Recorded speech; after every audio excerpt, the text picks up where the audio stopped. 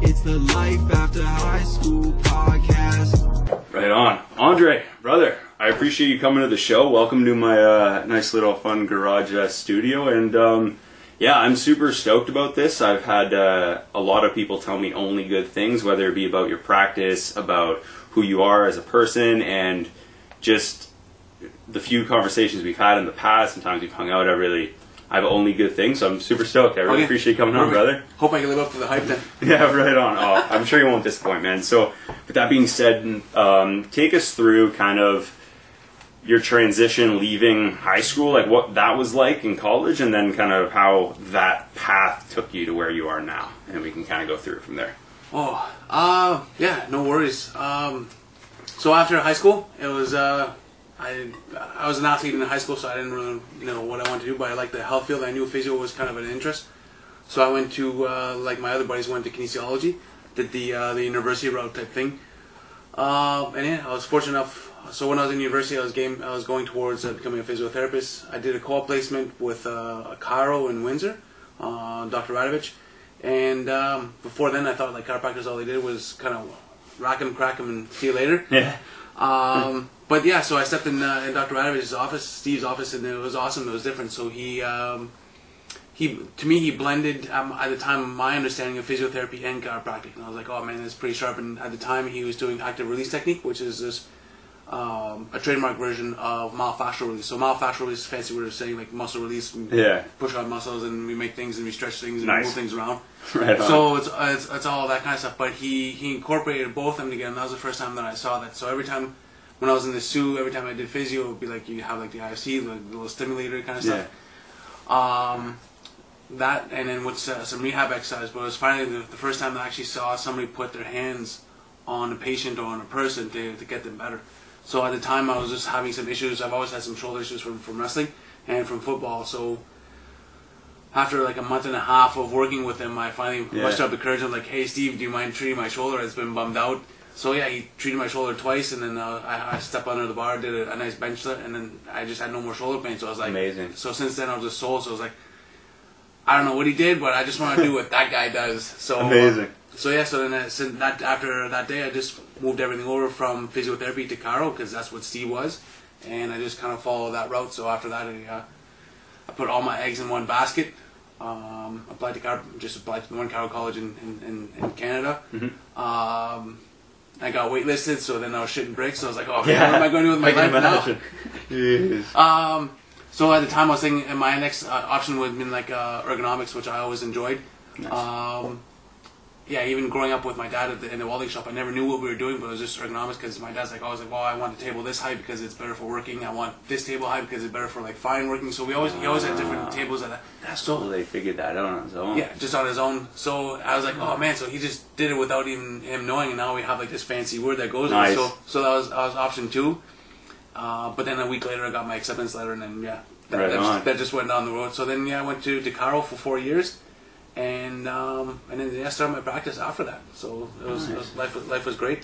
And then moved here in February 2012. Started with a great guy, Dr. Adams. Mm-hmm. He was a little more on the traditional chiropractic side, which was great. He gave me my start. And then I was able to meet up with Yves Charette. He's an osteopath and the team shredder at the time. So yeah, and then he had a different spin on things when it came to treatment. So I never saw some of the stuff that he did, and he was explaining some stuff. I'm like, Eve, there's no way that you could palpate that kind of stuff. Like he was talking about the interosseous membrane. So it's like a membrane that's between the two shin bones. I was like, how are you going to palpate that? He's like, just watch. So he kind of goes, just watch. He says, yeah, the confidence. I was like, huh. So ever since then, since then, he was more or less, I have a lot of respect for him, and he's more or less one of my mentors here in town. And so I was able to build my practice with him along, and then unfortunate events happened, and then we had to move the practices, and we still maintain friendship. We end up where we are above Glorious, mm-hmm. and he's over behind the Cooperative Funeral Home. So life is great. Nice. That's good. Yeah, things happen. Yeah. So with that, we kind of met because one of my good buddies is you're a mentor of his, so to speak. So your mentor in Windsor And hearing you talk a bit about that in the research of this, and then before and in the past, what do you think makes a good mentor? Or better yet, what made him a good mentor for you? What made Steve a good mentor for me? Back in the day, if you can remember. He just opened my eyes to like a slightly different version of what I was already kind of wanted to do. Like I just never, he put a different spin on rehab. Huh. So something that I've never seen before. Like this is, to me, like, I don't know, like this is going back in 2003? Yeah, 2003. So at the time, like at least for me, growing up in the zoo, like the rehab world was a little bit different. The physiotherapy was like, you get hooked up to some ultrasound, some stim, and then you get some exercises, and that's what I saw. Or you to get different versions of like a hot, cold kind of stuff, and then exercise. So that's what my thought process was for physio. For him, what kind of blew my mind, but that was kind of interesting, is the fact that he used his hands, like his fingers and his thumbs, and actually applied to pressure, tension, and different things like that to the musculature in order to stretch it, to do that kind of stuff. So at the time, we weren't really sure what we were doing, but we thought we were breaking down scar tissue. Yeah. And then when I stepped into the lab in Carroll College, we get to do like cadavers and stuff like that. So we actually get to dissect cadavers. Oh, that's and cool.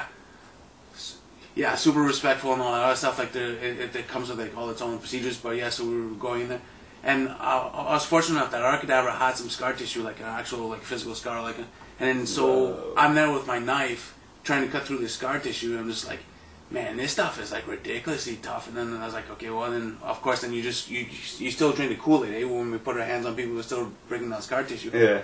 But then as I was going through practice and different things, like I listened to different podcasts, and I remember that time when I was in the lab.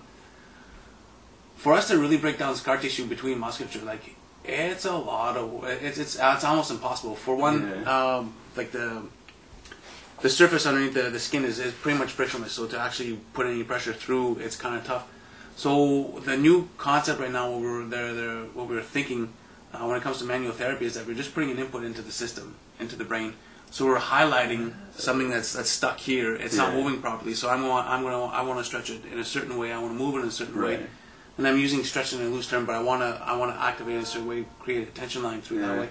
So the brain can realize and then rework itself that it should be able to stretch that way. So it's a remolding process. We're not really breaking down scar tissue. We're remolding tissues by putting an input, and then the blood system will come in with like the white blood cells, kind of take some stuff away, break down some of the scar tissue, and over time we'll remodel that so it's a healthier tissue. So is that something what happens when scar tissue needs to be built up? Is that there's a lack of like the brain almost forgets?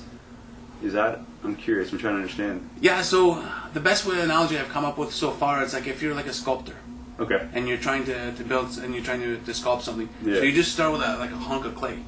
Yeah. So that's what the scar tissue is. So you have an injury, and then you have the scar tissue. So the body just laying down clay after clay after clay, and then you have this lump of clay. Yeah. So that's that'd be like the myoblast, that kind of stuff. So it's just the cells that come in. Now you'll have like the class system that comes in and kind of remodels it. So that's what's coming in and sculpting it, and it'll make it like the Statue of David or whatever. So it remodels it back to it. I best it can to the way it is with the proper inputs. So through exercise, through soft tissue stuff, and then so those are our two main concerns. So we always want to stress in certain things. So when we give people rehab exercises, it's just that's the purpose for it, so we can continue stressing it in that manner. Yeah. And they're finding out now that if we can continue that tension for about 2 minutes, like in the treatment, that you could actually change and you could actually communicate things at the almost the cellular level, the way it communicates through the force. So if we overstretch, but if we put the stretch to it, or like a force through it for a certain amount of time, the cells will actually start communicating to one another, and then forcefully going and moving that cell one by one and trying to line it. But it takes about 2 minutes, and then repeat time after that. Right. So it's just different things like that. So when like if you're like on Pat's table or on my table, and people kind of wonder like, well, why are you doing this? Like sometimes we call trigger point therapy. We're just kind of holding something there for X amount of like 30 seconds, a minute, or that's what we're just trying to do. We're just trying to input to that system long enough that we could address the cells through the communication through tension, because they communicate through tension. So like there's like a mechanical receptor. So it's like if I like my T-strap, I'm pushing this way. So Right, there's a push-pull. The push-pull type There's thing. like a balance there that needs to happen for the... Yeah. Oh. So that a lot of times they'll talk about like tensegrity and that kind of stuff Yeah. and that model. But really and truly, that's what we're just trying to do. We're just trying to add tension and stretch to the system so we can communicate and not lengthen, but change the tissue eventually with the help of the body remodeling itself and then going forward. So you need to cause that, like the cells and everything, to have that push-pull reaction in order to Yeah. get in, Yeah. or almost through. Yeah. And that's where the remodeling or rebuilding, with your words, kind of takes place. Yeah. Oh, interesting. Now, do you have like a niche that you focus on? Or one, sorry. No. One that you prefer to focus on. Like your favorite. My favorite. I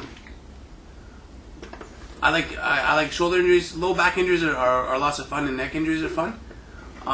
Just because that's, as a chiropractor, that's what we see a lot. A lot of times we're known for helping out people with low back pain and neck pain.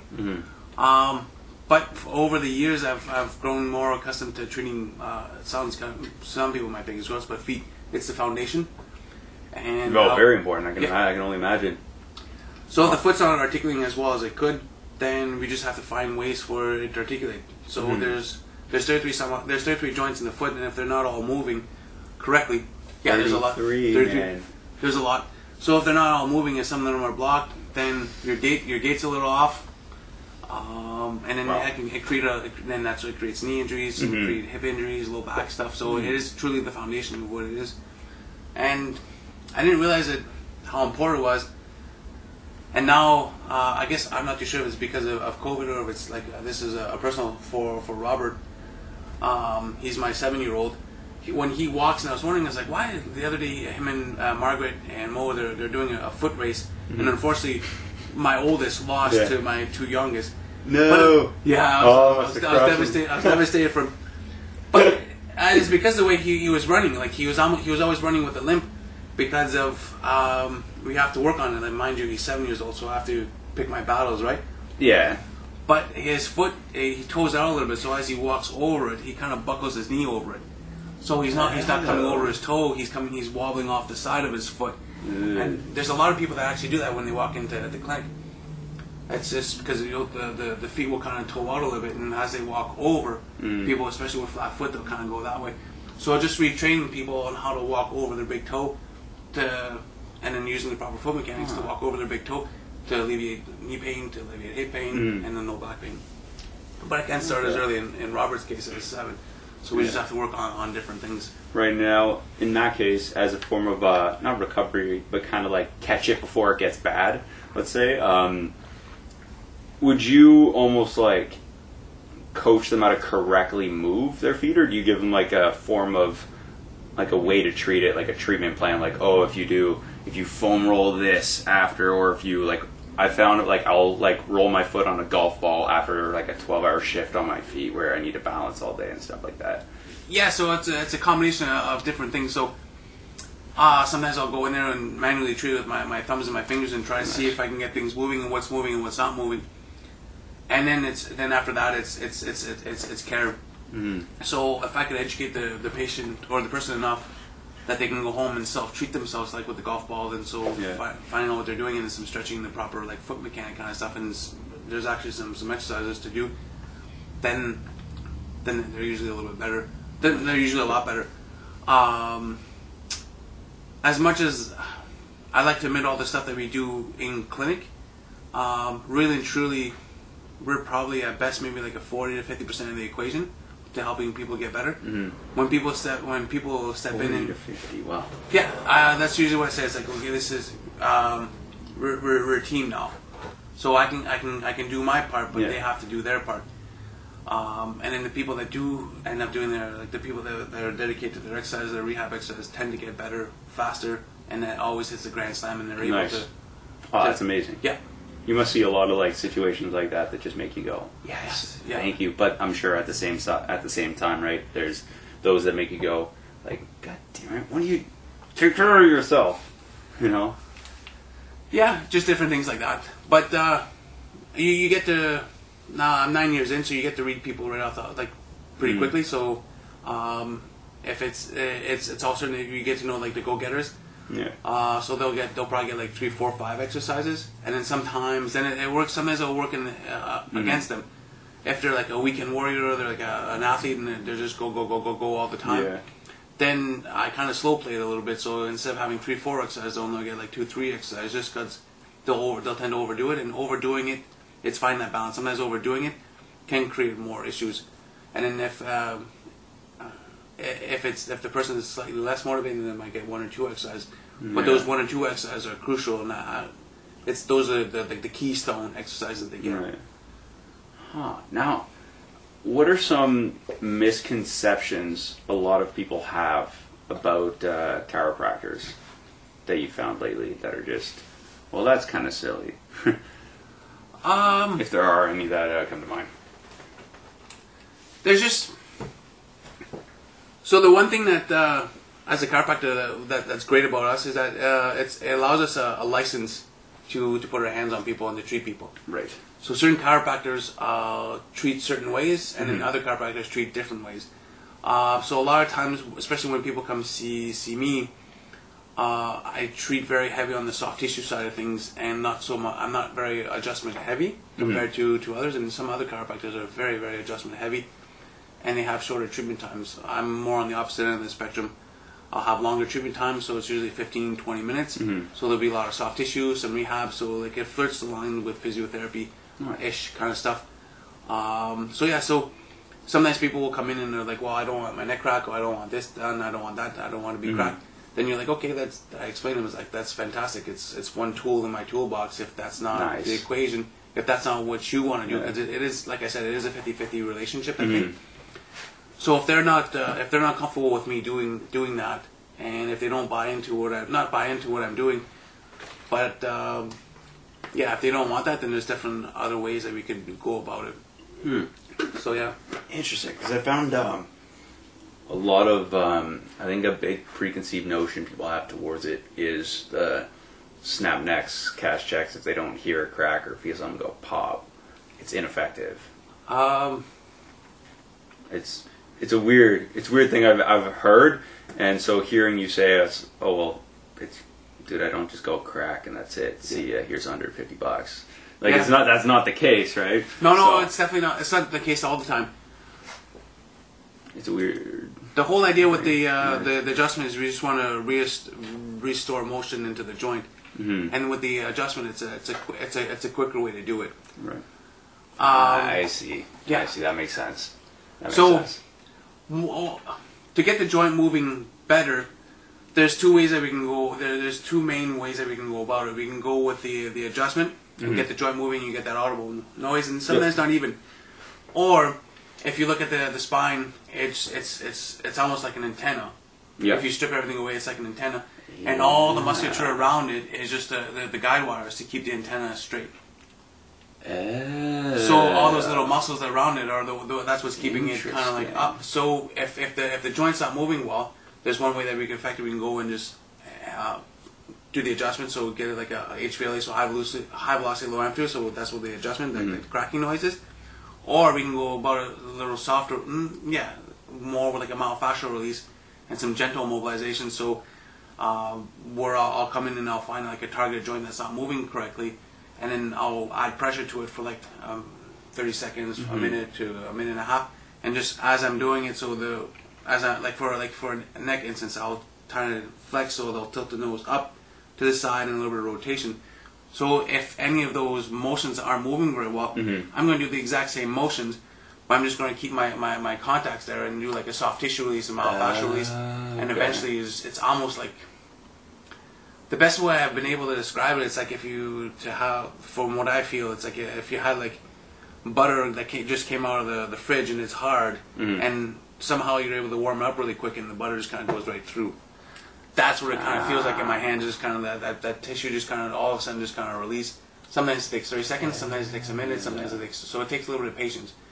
And then kind of come back and you find the next joint and then moving around. So it's you're gapping, moving the joint, stretching the tissue. Stretching the tissues, the ligaments, not stretching it, but gappy enough so you can get that extra motion through it, and getting things moving a little bit better. So it's the whole idea with treatment is just getting as many joints as we can moving as freely as possible, and then kind of coming around with the rehab exercises, and then creating control within that new range of motion that we had. Whoa. So yeah, and then a lot of time pain will come from restriction motion. So if your neck is always kind of stiff and that kind of stuff, so if it's not moving the best it can, and we can restore some of that motion, then people often get off the table and they kind of feel like a euphoric feeling, or they'll kind of feel dizzy, just because the body hasn't experienced that much range of motion that quickly over time. So then the body just has to get reacquainted. It takes a little bit of time, and sometimes you'll feel like people feel discomfort and that kind of stuff. But then we just have to strengthen it. Right. What I mean strengthen is we just have to create more of an endurance in the musculature to withstand like the different the stress that we put on. Like even now as I'm sitting, I'm kind of crushing. Yeah, as you say, people's necks they crunch. I'm like, that's what I'm doing. So as we're moving, so it's just so we have the endurance of sitting upright a little bit more in a better posture. And poor postures aren't bad. It's just that we just can't hang out with them too much. If it's a poor posture here, then I shift over and move into a different posture, and it just to share the load of the tissue. If I'm always in the same posture, then those tissues are going to get overstretched and overstretched, and then the other ones will get shortened. So it just creates an imbalance, and that's where the problems come in. So it's just the fact that we're moving more frequently is the better thing. We're designed to move, so we should move.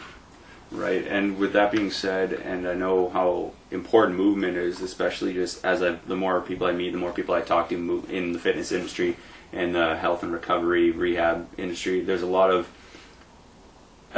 things that cross over and that people bring up that are the same, but I find movement, everything is just synonymous with moving well. Yeah. And I found after I graduated college, I did some work in an outdoor center, did some traveling, and then I worked in an office for a year.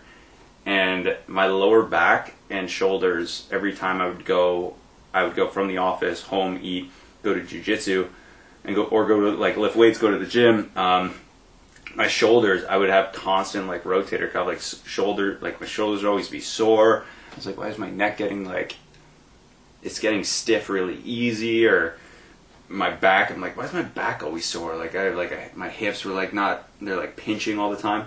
I'm like, I wonder why. And then looking back, and as I talk to more people in the industry, it's a lot of, I'm sitting like this for a good portion of the day, and it was weird because I think we can get into this in a second, but we kind of had like a minor solution of, I wouldn't say ergonomics, but I'm sure it's a light form of it, but like the stand-up desk. Yeah. Like that being a huge fad, but standing isn't moving.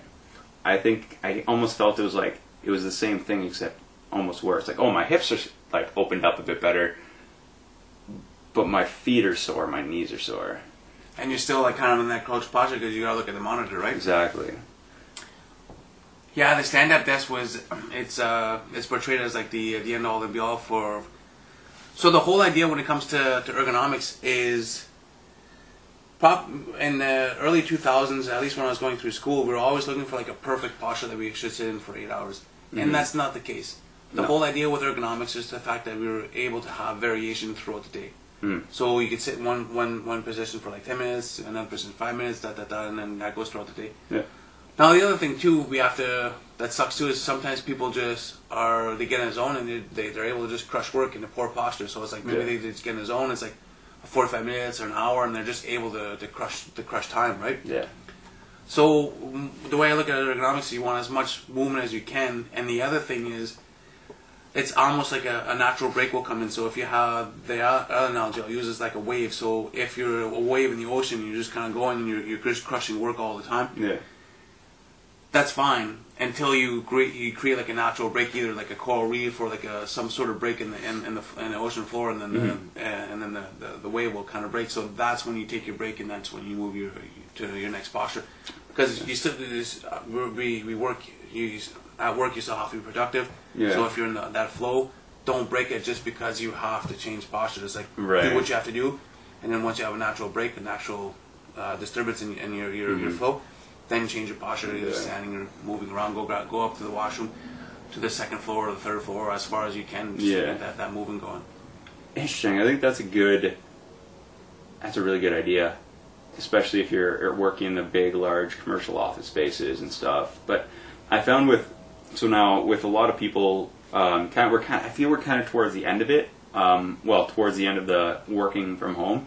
I think everybody realize now with the way COVID's been, you're able to do your job from home.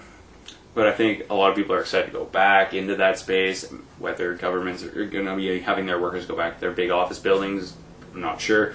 But with that being said, what is kind of the best way people can go about doing their movements or rehabbing from home or at home? Like when they're in, say they have like a small 2-bedroom, or you saw my 1-bedroom apartment, imagine if I had to work from home. And I'm sitting in there, got the dog running around or whatever, and I get up, I walk to the kitchen and back, maybe 10 steps, not really, seems like enough. That's when you got to get creative and use what you have.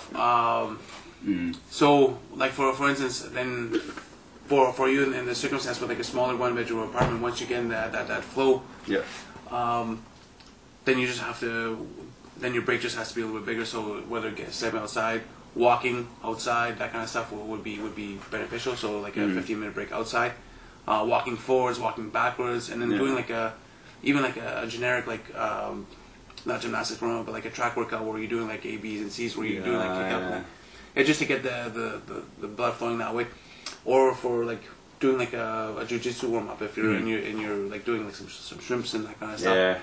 Just different things like that, just to move a little bit differently. So yeah, it's a good idea. Yeah, you just have to be creative of what you're doing.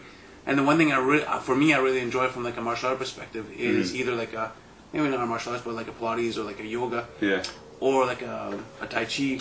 It's as we progress through the movie, it's not from one posture to the next posture and getting into that stretch. It's the journey from one posture to the next posture and being conscious of how the body's moving, where it's not moving, how it's moving, and do I really want do I want to open up my hip? Do I want to flex my foot more? Do I want to push my foot more on the floor? Do I want to rotate more my hand open, that kind of stuff, and just being conscious of what you're doing, almost like a body meditation of what you're doing. So just little things like that. If you can come up with like a small like yoga routine, or like a Tai Chi, like or a kata type of thing, that you have in a hallway, just different things like that, just to move a little bit different. Unique type of movement, eh? Yeah. I'm guilty of it too. Like I get my mode when I'm training and that kind of stuff, and then I run to the front desk, do my thing, and then come back and do more. Yeah, you get in your own way of. Yeah. So sometimes I get my own way, but it's just to get things moving a little bit different. It happens.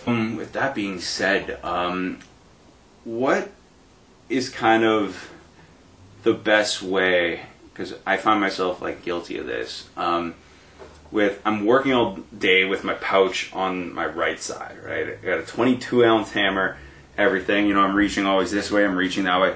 What's like the best way that I can kind of, or people in that scenario, like I have a lot of like carpenter friends or like contractor friends who, whether they have their pouch or they're just bending over weird and like lifting always from the same side. Like what's the best way they can kind of like target, but any extra movement that can kind of counteract the strenuous movement that they're doing all day. The long story short is you become ambidextrous, but nobody can. Yeah. That doesn't happen, right? No, it's not a thing. You're either born that way or. Well, I don't know. Like not every. Well, like your previous guest, Zach, like he's just a different dude, so he was trying to do a few things like. Well, like I always put my wallet in my one pocket. So for 1 month, he would put his wallet in his right pocket. He put his wallet in his left pocket just to throw the brain off different things. I should have asked him about that. I'll ask him another day. Yeah, another day. That's good. Never thought of that. But the other thing too, it comes back down to efficiency, right? When you're hired for a job, you have to do it as efficiently as you can, because if you're there, not that you waste an hour, but if it takes you an extra hour, it's an hour of productivity lost that you could have been somewhere else. Right. So it's it comes down, so we just have to be conscious of like, well, if my hammer's always on my left side, and then I just pull everything on this side and I do everything with my right hand. That's how your body works, and that's how your brain works, and that's cool. It just when you're doing your jiu-jitsu is focusing your techniques on the opposite side. So if you're dominant on the one side, it's just to increase your jiu-jitsu game and maybe practice more on your non-dominant side. That kind of stuff too, just to make the brain work a little bit differently like that. Because when it comes to like what we do for a living, we have to be efficient at it, in my opinion. Because then, you want to come home and that kind of stuff, and you want to have a life, you want to do your jiu-jitsu practice, you want to do that other stuff. So if productivity is lost working, then it just takes away from the stuff that we kind of enjoy, right? Right. But the other thing too is I was treating another carpenter, and he had a similar, because if you can, you want to load up from my understanding, you want to load up your tool belt as much as you can, so you don't have to come running back to the truck all the time. Exactly. Like whatever batteries, impact, drills, hammers, everything. Because we come down to efficiency, and you really exactly want, right. Yeah. Do you really want to be that geek guy that rolls on the construction side with like a suitcase full of stuff and just pull never? And that's not that efficient either, because you gotta climb stairs, you gotta climb a ladder, you gotta climb that kind of stuff, right? It's not safe. It's not rational. Yeah. So.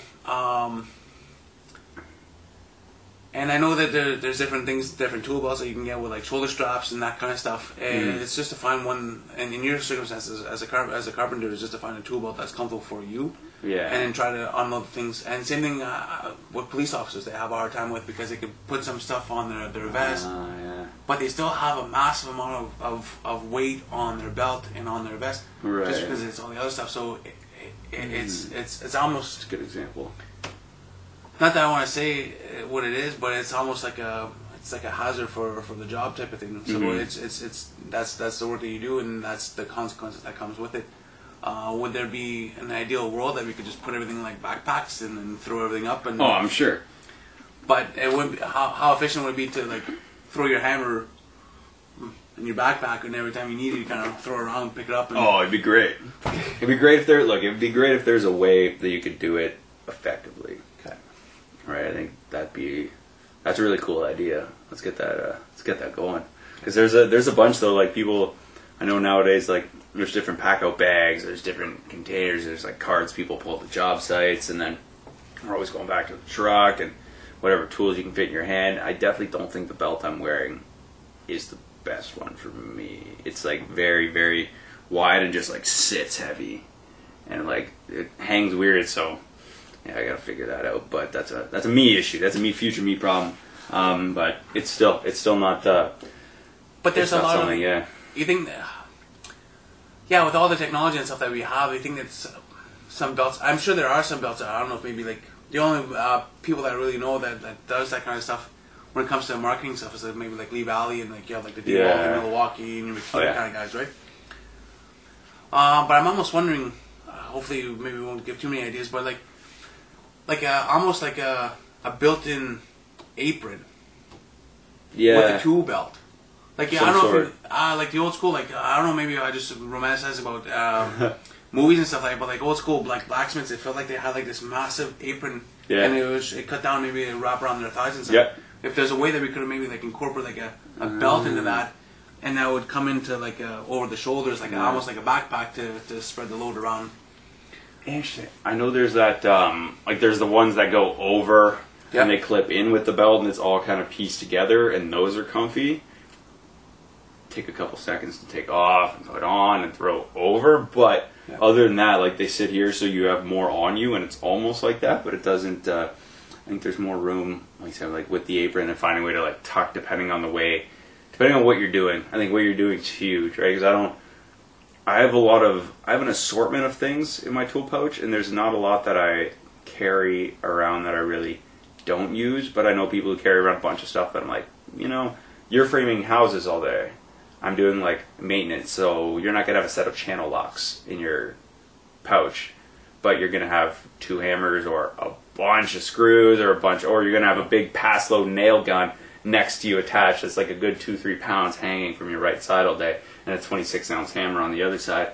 You're going all over the place lifting like 10-pound sheets of plywood over your head, and you're like, well, versus like going in and fix pipes or going in and remove and replace locks and stuff, which is more my speed.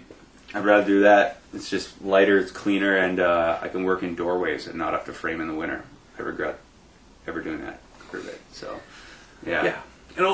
Yeah. And once again, a tool belt is what it is. It's a tool that you need to do the job, right? Exactly. So, are you going to spend like 5-10 minutes every time before? It's like going through all your tool belts and do I need this? Do I need this? So, yeah, true. It comes down to I feel like it's. I wish I had, to be honest, long story short, is I wish I had a better answer for you. It's, I think it's just to be conscious of what you're doing at work and find ways to counteract it at home and in your time, your downtime. Sometimes I know we're going back to it, but like a martial arts, like a tai chi, that kind of stuff, and doing that kind of flow of motion. Some form of like relaxed movement, or So some like intro gymnastics kind of stuff, like some intro level like planches, and then some that kind of stuff, just to get things moving a little bit different. Because you have all that load all over you all day on the belt, so the core has to be rock solid. Because if the belt's heavy, what's going to happen is going to tilt the pelvis forward. Yes. So it's going to put undue stress on the back, because the back muscles will have to contract a little bit more. That's why my back sometimes, and a lot of us. Yeah, so the abdominals are going to be stretched forward, so the abdominal wall won't be as strong or as useful, so it's trying to keep that pelvis level. So it's creating a stronger, I hate the word strong, it's almost a strength with endurance core to support your way of work, just so when you come home at night, you're not just completely wrecked. And then it's tough too after dropping in like 8, 10, 12 hours at work. Oh yeah, at least 8 always. Yeah. Doing some manual labors and coming home, sometimes you're just beat, especially if you're like a day like today with all the humidity and stuff. It's brutal. It's tough. It's tough to get in the mindset like, okay, maybe I should sit down and actually do some personal care. It's like, maybe I'll just check out Netflix. I'm just gonna lie down and watch some flicks. Yeah. So switching gears a bit, you have you have 4 kids, correct? Yeah, 4. Okay. So they're all young and everything, and I'm wondering, how do you find a balance between, because not just, you're a cowboy, you run your own, you're like, oh, here we go, so start the car, right? So how do you find a balance between the family time and all the kids, like, every kid gets to love everything, and making sure your practice is doing as well as it can? Where's that balance? And it's crazy because I value your time that much more that you're here. So I appreciate it. I have a very understanding wife at home. That helps, I'm sure. Yeah. I'm sure, yeah. We have a little bit of support at home. Like my mother-in-law lives with us, and my mom and dad are 2 streets over. Nice. So we have a lot of support that way. Oh, that's easy.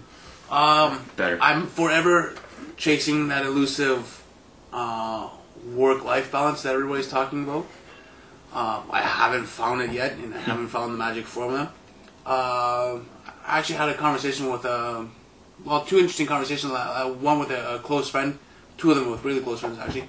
Nice. And one of my buddies, Mario, he said is like, take care of the family, and then everything else takes. So if you have to work to take care of the family, that's where you just worry about your wife, worry about your kids, and then make sure that they're taken care of, and then hopefully everything kind of everything works out in the end.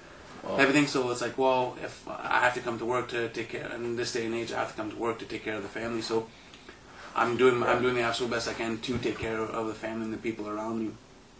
And then the other interesting conversation I had with my workout buddy this morning was I feel like vacation times are they're poorly loaded, because most of the people when they start in the workforce have young families. So maybe when when the person gets into instead of starting with like 2 weeks off with a vacation, maybe setting up like a contract, like 10-year, like a 15 contract with the company, and then all the vacation times front end loaded. So the younger, the more junior guys have like the 5, the 6, the 7, the 8 weeks vacation time, so they could spend more time with their kids, have like a better work-life balance.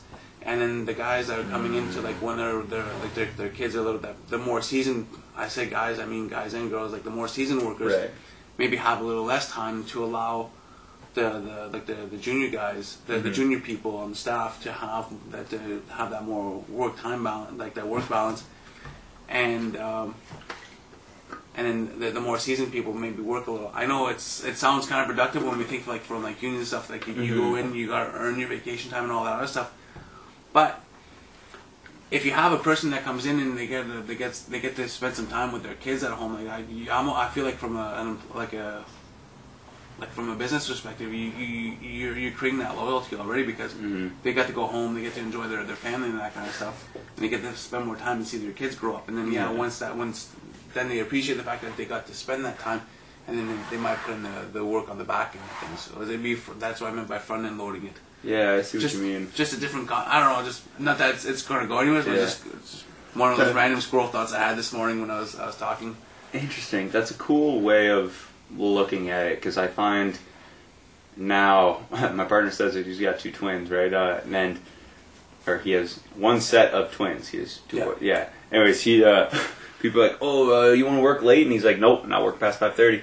I got kids, man. Him, and he points at me. He's like, he can work however late he wants. He doesn't have any responsibility. He's got no crazy things like that. I'm like, yeah, well, probably. But so I see it being, if you can find, that's a really cool way though of looking at it, where if you could find the way to take care of the family, and then everything else just takes care of itself. Yeah. But it's true, because I remember before I had kids, like, well, I still do I still pull in some dumb hours. I remember walking in like 7 o'clock in the morning at my clinic, working with Eve, and then not leaving till 8:30, 9 o'clock at night, just because, like, well, some person was coming in for like a workout at 8 o'clock, and then they finished. I was like, yeah, whatever, after your workout, I'll treat you, and then I'll go home. Yeah, that's what it takes. Yeah, because that's what it took at the time. So now I just have to, But yeah, I didn't have any kids to worry about, so I just had to worry about coming home, eating, and going to bed and waking up and doing it all the next day, right? So, and at the time, like, that gym had like my community, like I had a lot of friends in there. It was like a community, so it felt like that too. Nice. And kind of like the way the clinic kind of built, like, because the community's there now with the staff that we have around us. They're friends, and then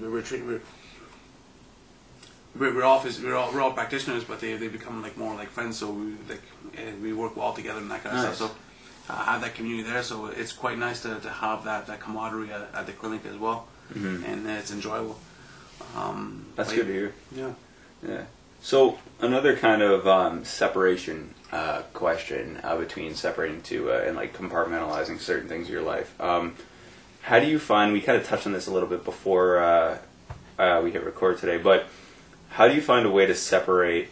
And this is something I've been talking with like a bunch of people in different industries. Like, how do you find a way to separate, like to go a middle ground where you're not ripping people off, but you're still making a healthy living and providing for your family and making that money and living the way you want to live, but at the same time providing that good service and building that trust with that client base? How do you manage to find that separation where like money's a priority, but also your clients are? How is that? How do you find that? Well, like we talked about, it all depends on how much, where the value is set into money. Right. There was a time early in my practice where I looked at the dollar and was like, I want to earn this much money, and it took me forever to build my practice. And when I stopped caring about money and just started caring about people, I didn't have to worry about money. Whoa. So interesting. Yeah.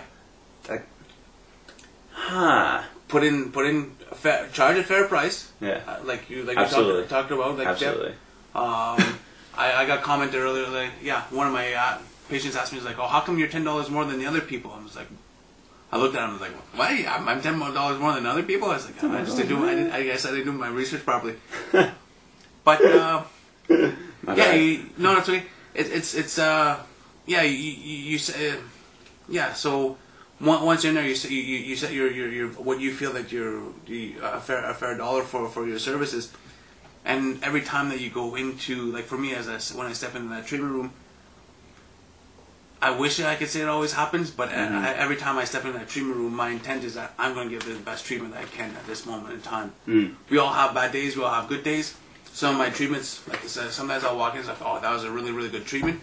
And then sometimes you just have an off hour or an off day, like even like a professional athlete, sometimes you come into a slump, just things are going around in your life, that kind of stuff.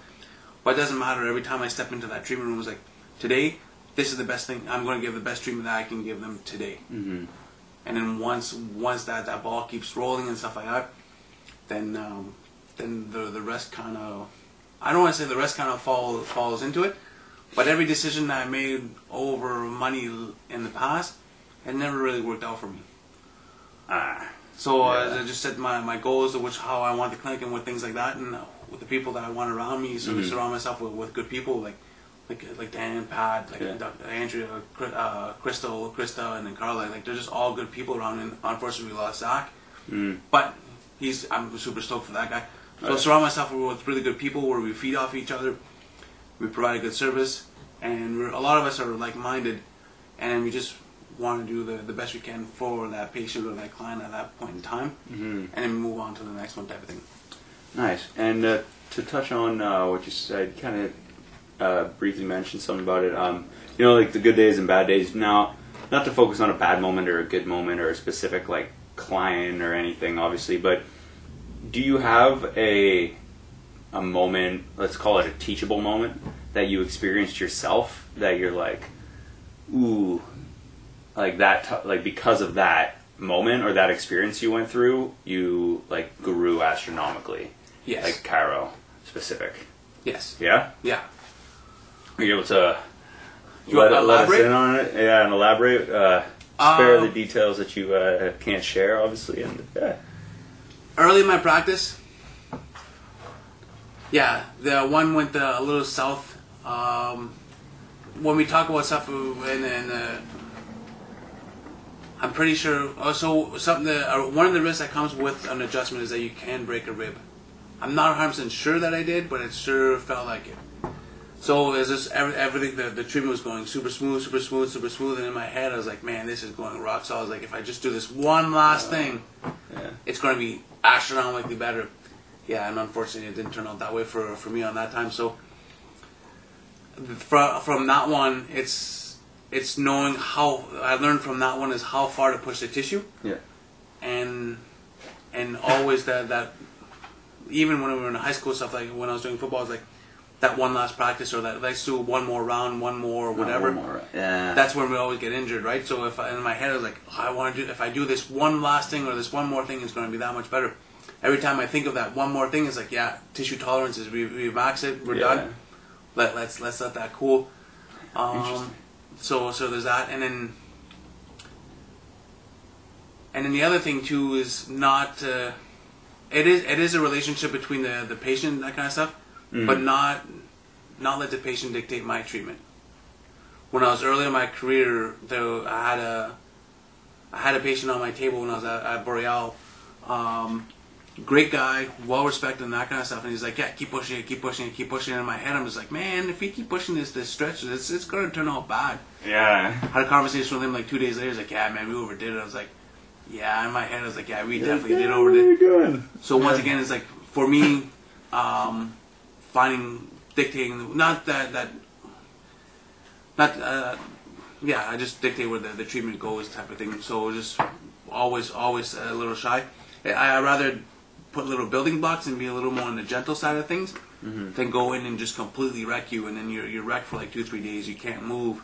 And in my opinion, if you can't move the following few days because of what I did, we're slowing down treatments. We're slowing down your progress anyways because you're not moving. You're not doing what you want to do.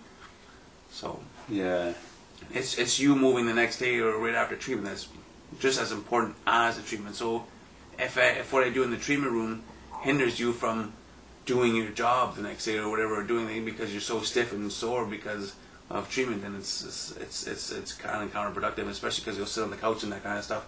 Well, people tend to sit out to rest a little too much. Yeah. And then it just slows down their progress.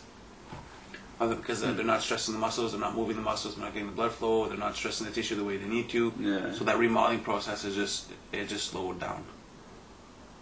So interesting. I don't know if some of my Frenches are getting in the way as I'm explaining it there, but no. Okay. No, it's okay. I actually had an odd interaction today with a woman at Home Depot. So you go to the self-checkout and you hit, I was like, I'll just have a bit of fun. So I hit en français because like I can understand it obviously significantly better than I could speak it. Okay. Ask everybody I've ever spoken to in French, or had a conversation with in French, let's say. But so I think there's a stigma around people who speak the language to an extent. I'm not saying with everybody, but I think they have this very like way about them, right? And almost like a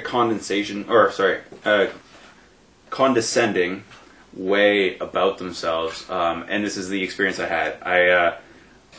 I go and I hit the en français, and it starts to check out, and it says the steps I need to do in French. And I'm like, please scan items, place in bags. But they're doing that in French. So the lady come by, and she's like, oh, you speak French? And I was like, oui, je parle français. And then I'm like laughing. I'm like, yeah, my buddy's learning French. You know, je parle français aussi. And she's like, oh, you're not French. And I'm like, I never said I was French. I said I speak it. I can understand it. And then she was like, wow, you shouldn't speak it if you aren't French. And I was like, hold on a second. And then we were just we were on our way out, so we were kind of like rushing. We were just getting, we were doing like a plumbing service call, and we had to go get parts and stuff. And so we went, grabbed parts, a couple tools, and we left. And so we were kind of in a bit of a rush, right? Like we're on the clock. And so for her to say that to me, I was like, you know, the majority of the people I hang out with speak French.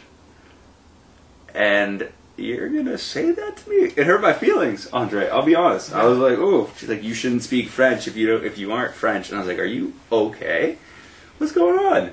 It was not my favorite Home Depot experience. Let me tell you. So your French is it's all right. It all comes down to practice, right? So like, So if you want to get better at speaking French, then you should practice being able to speak French. If you want to get better at jiu-jitsu, you should be able to practice at becoming better at jiu-jitsu. For me, like, I'm a chiropractor. I practice, like we call it practice, right? Because every day we step in the office, we try to be better than yesterday. We're learning from the day before. Right. So same idea with the maintenance stuff. The fact that you guys do different things or study different. Every house has their different approaches, right? Different nuances and everything. So you're learning and you're just putting that into like the practice bank, into the knowledge bank type of thing. Interesting. That's a cool way of approaching or thinking about just the steps you go through every day, right? Like, like removing or replacing a deadbolt on a door.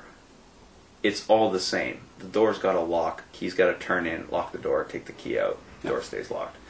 There's so many ways of messing it up, but if you know how to do it right, then just the bolts change, or like there's different sizes, there's different ways, there's like keyless entry, and there's all that stuff that kind of is different, but at the end of the day, the door's got a lock. Yeah. Right, so I see it. Yeah, that's a cool way of approaching the way you do everything every day, and I think that's I think that mindset allows you, and especially with your saying in your example of it's a practice. I want to practice. Mm-hmm.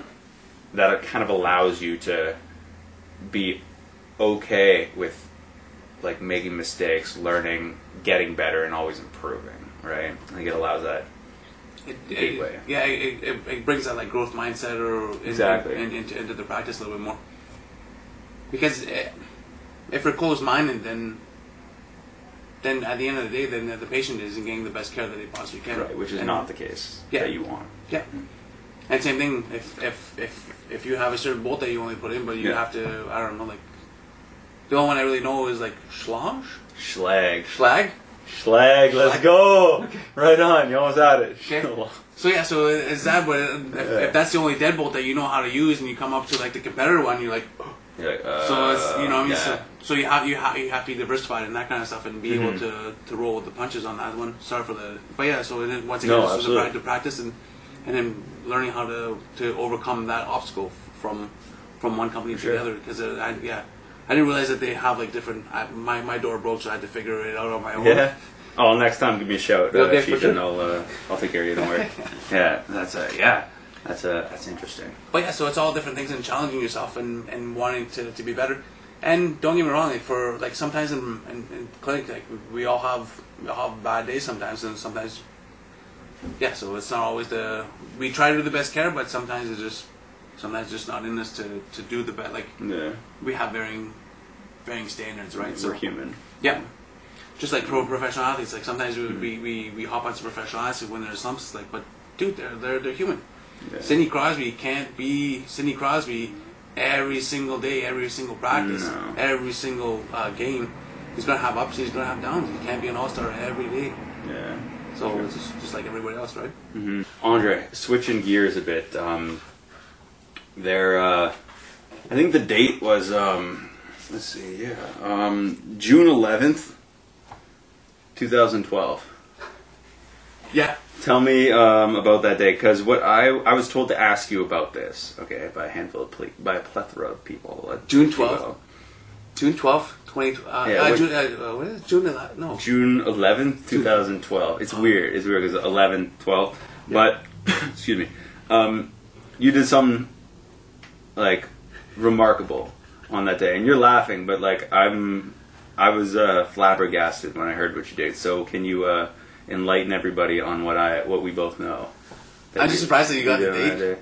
So I keep messing up the date when I always got because the 9th is when me and Brian started dating, so I always got I mix up those days. So June 9th, so June 12th. There's a few significant days kind of really close together. back to back. Oh yeah. So What yeah. happened? So June 12th, 2012, I had the opportunity to give a part of my liver. So in 2011, my uncle was diagnosed with liver cancer. Jeez. So he was very fortunate the way it happened. He went for, I think it was like kidney stones. They were suspecting he had kidney stones. So the ultrasound technician was awesome. So actually was ultrasounding, as a technician ultrasounding the kidneys, they noticed something in the liver just because like you have the kidney right here in the back, and then the liver with the ultrasound was just a little bit above. Right above. So the tech expanded their field, and then they were able to see it was like 2, 3, or 4 nodes. So anyways, it was diagnosed. My uncle was diagnosed. Short story. He was diagnosed with liver cancer, and it was like specific to the liver because it didn't metastasize, so it didn't move anywhere. So it was specific to the liver. So he got the unfortunate news that he had the unfortunate C, the cancer, and then he underwent certain steps, and my aunt Linda, she found out about live liver donors.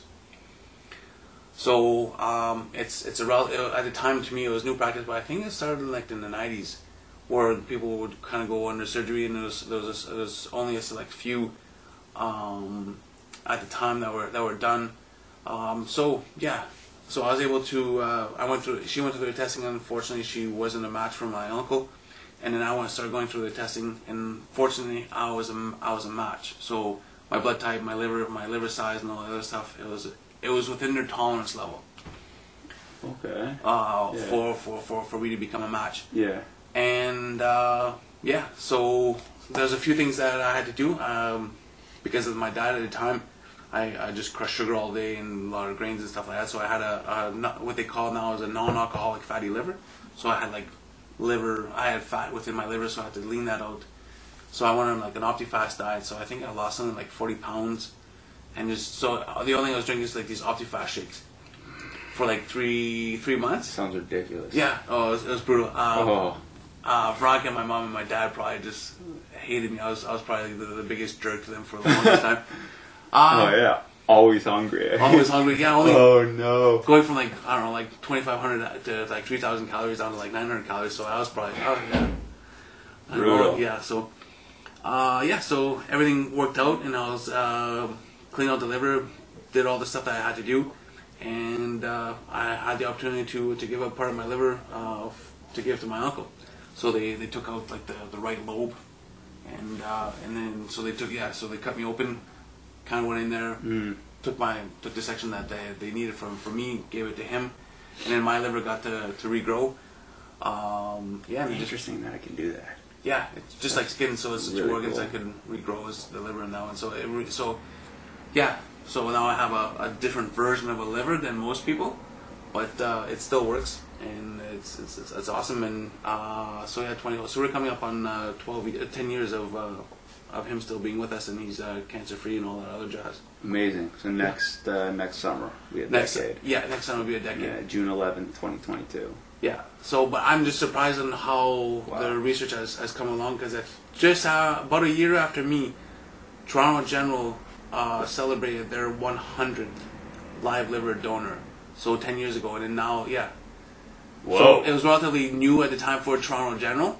Is that not scary? Like, were you not, like, what was that process like when like, you're like, oh yeah, like, did all you guys decide to go get tested to go see if you could all donate, or? Just my aunt and just me, because it's a relatively expensive process, right? Because we have to go for like blood work, MRIs, CT scans. So that's what the process is, eh? Like Yeah. MRI as well. Yeah. Okay. And then I got stabbed twice for like a liver biopsy to make sure that my liver was up to snuff and it was healthy. Stabbed.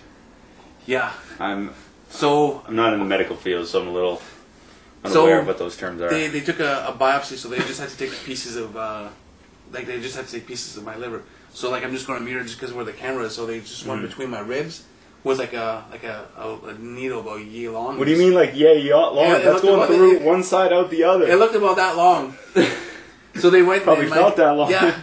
Oh no. So I'm not too sure if they did an incision. So they came in between my ribs and just kind of jabbed my liver, and they pulled tissue samples out just to see how the quality of my liver. Yeah, that happened twice. So yeah, there's just different things That happened twice, by the way. Yeah. Ooh, no. Because they had to see how, at the time, because I had the fatty liver, so they had to see the content of it. Because it's, if I remember correctly, if it's over 10% of fat in the liver, as soon as they take the liver out and they put it on ice, the fat will destroy the rest of the liver. So all the efforts that I did, it will be wasted, because as soon as they put it on ice, the liver's dead. Just because the way the fat will harden or whatever, and it just destroys the Fat liver. just ruins the liver, eh? Yeah. Oh, man. So yeah, so I had to get it under 10%. So I was able to clean that out. So that's the reason I got stabbed twice. Is so they found I had above 10%, and then they had to make sure that my liver was under 10%. So I got stabbed again, and yeah, it worked out quite well. As well as it can when you're getting stabbed by an 18-inch needle. Yeah. So, but yeah,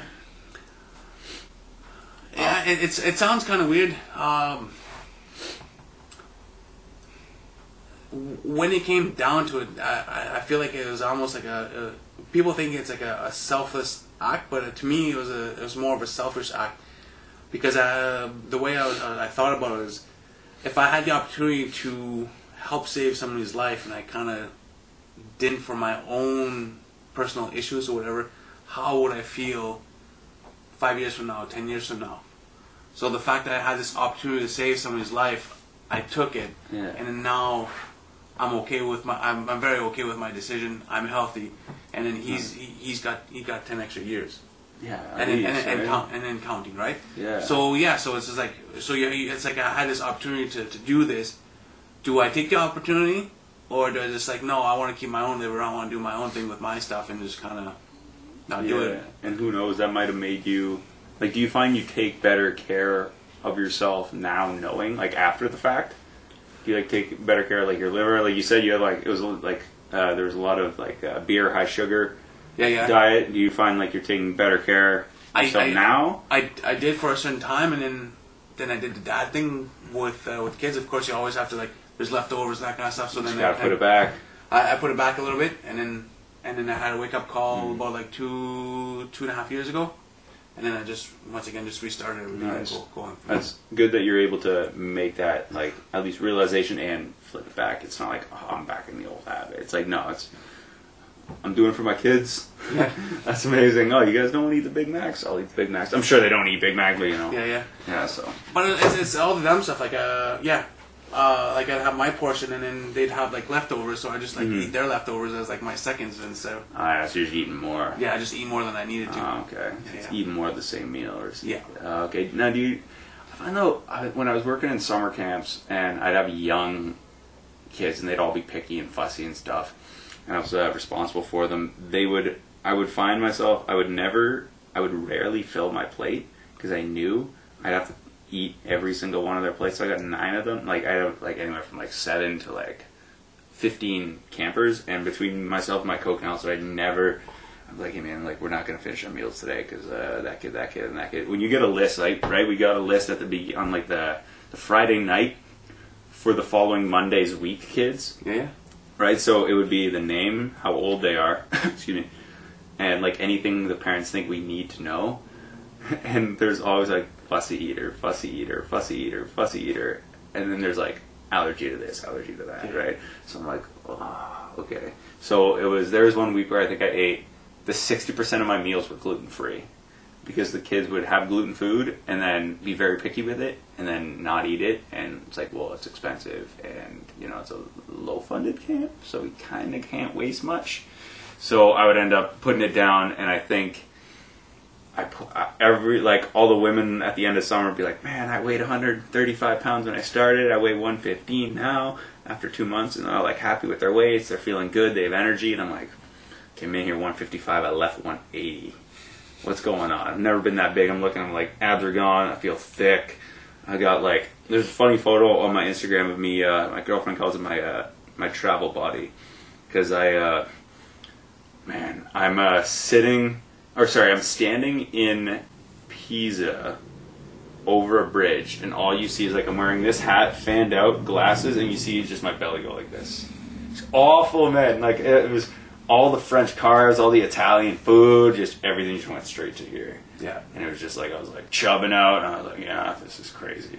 So I understand when you say I have to put back my youngins' meals. Yeah. So, but now I don't do it as much anymore. So, yeah, so it helps out. But now it's more like the intermittent fasting. It's more, for me, that's what it is. Yep. I tend to do just one meal a day, and then it's good to go. One meal as Yeah. a fast? How does that? How does your fast work? I just have a 24-hour fast, more or less. So, well, maybe 22-hour fast. So I'll have a meal and then a quick little dessert or a snack. But my snack at the end of the night is like 3-4 tablespoons of peanut butter and a tablespoon of jam. Nice. So just different things like that. The reason for the fasting and that kind of stuff, it just simplifies my life. Huh. Because I have my coffee in the morning, and I help the kids get together, I make their lunch and all that other stuff, so I don't sit down and not waste, but I just don't have 20 minutes or 30 minutes and sit down with prep, make your meal, sit down, eat. So I get to sleep the extra half hour. Right, which at the end of the day, sleep's key. Yeah. So. Now. And then at work, I'm self-employed, so most of the time I'll blow through my lunch, just because people like coming in before work, at lunchtime, and then after work. If they could minimize their time away from work, they'll do it. best. Yeah. That makes sense. So then I just structure my day that way, and it just so happens that when I get home at whatever 6:30, 7 o'clock at night, I'll have my meal, get the kids washed, put to bed, and that kind of stuff, and I'll have a little snack, and then I'll kind of go to bed. Nice. Yep. Now, as we kind of take towards the end of the show, how do you, if you have any what is any piece of, let's say, advice or wisdom for specifically, because I want a broader answer later, but specifically students, whether it be going into chiropractor school or just coming out of chiropractor school and wanting to do exactly what you're doing? What kind of... I have a couple friends who aren't in the city wanting to do that when they graduate and kind of take similar routes and stuff. What advice or lesson did you learn kind of the hard way, let's say, that you would pass on, or even to yourself back then? It all depends. When you're first starting, pick a practice that's busy. Busy. Yeah, because if you hop in, just don't jump at the first opportunity that comes around. Pick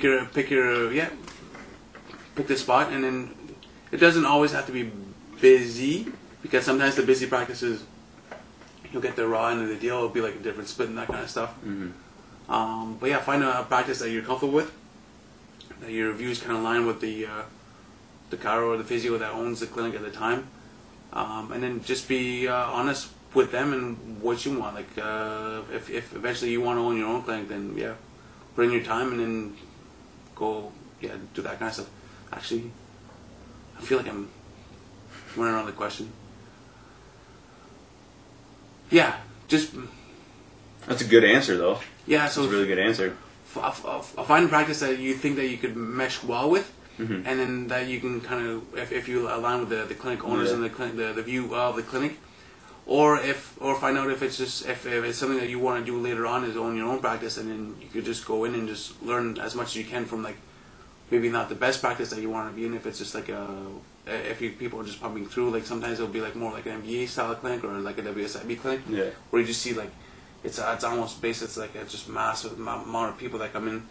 So and just see how they run, because the business is run very well from that perspective. Mm-hmm. And then just take really good notes from that, and then when you open up your own clinic, then take some of those, the good things from there, and then just replace the bad things that you don't like from there. Nice. So, long story short, treat everything like practice. You're learning from everything at every point in time. Nice. Even the people that may not, you may not feel that they have something to offer you from like a wisdom perspective or a knowledge perspective. They might, you never know, they might have some keys in there, or they might show you things of what you seeing them practice the way you don't want to practice. Just might open your eyes more to the way you do not want to practice, and avoid that pitfall for you. So just kind of like an open mind, treating everything like a practice, and then kind of going from there. And I remember when I was in practice, there's a chance where I was like thinking about picking up a second job just to supplement my work, just because there's a certain ideal that I wanted to hit, and there's a certain way I wanted to practice, and I wasn't doing that. So there's other things I was looking at to do potentially. I didn't have to do it because I was fortunate enough that the practice eventually picked up enough. Nice. But there was a point in time where like I was contemplating in the summertime working like with the landscaper, doing lockstone and that kind of stuff, just to pay for like maybe 2 days a week, and being in practice 3 days a week, just to make ends meet, because bills gotta get paid, right? So 100%. Bills don't wait. Yeah, they definitely don't. Lame, but definitely. And the other thing that I'd recommend to any student, and especially if chiros, is as much as you want to learn on how to become the best chiro out there, so reading all like the chiropractic and rehab books and all that other stuff, dibble dabble into other random books like finances, like the not to name drop, but like the Wealthy Barber, the millionaire mindset, that kind of stuff, growth mindset, just like that self growth kind of stuff helps you just as much as the chiropractic stuff does. Because eventually we're still like a business, right? So meshing those two things together, and financial security is always important. That kind of stuff. Huge. And then just random books, like I like Malcolm Gladwell books, just because they're just random books about random thoughts. And then when patients, because I'm in the clinic, I'm in the treatment room for like 20 minutes, I could actually create a thought and put something together from different aspects of different things that I've heard or read or whatever, that kind of stuff. So having a vast knowledge about chiropractic is very important, but being able to have like a conversation piece too with your patient, if you choose to have like a 20-minute conversation, like a 20-minute treatment, so at least you're not always just staring at each other without talking. Yeah. So I can imagine it makes the service better. Yeah. Too, from there and too. So so just different things like that, just to be the best chiropractor you can be, and then read all the books that you need, and then we're also kind of venturing off into other books and other things, other knowledge to just fill up like the random knowledge kind of stuff too. Right, and I think that's a really cool piece of advice, because I think there's a lot of things that I found when I was leaving school, and even in like second, third year and stuff, is and especially now, is the financial aspect and educating yourself with that, and just reading. Like what's cool I found too with Malcolm Gladwell books is like the perspective he gets, and I have to listen to not listen, because I don't like the idea of listening to audiobooks. I'll listen to podcasts, I'll read a book. I feel I retain it better. That's just me. But talking to strangers is one that I don't know if you've read. Yeah. I think it's his newest one, but I need to. That's one that I'm like talking to strangers. That's when they're opening up with the cop scene, right? Yes. Yeah, that was a sick book. Yeah.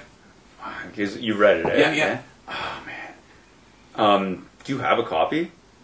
No, I'm the opposite. I do the audio thing. I have a copy of my audio, fair. but right on. Okay. Just because I have 4 kids, so I usually listen to it.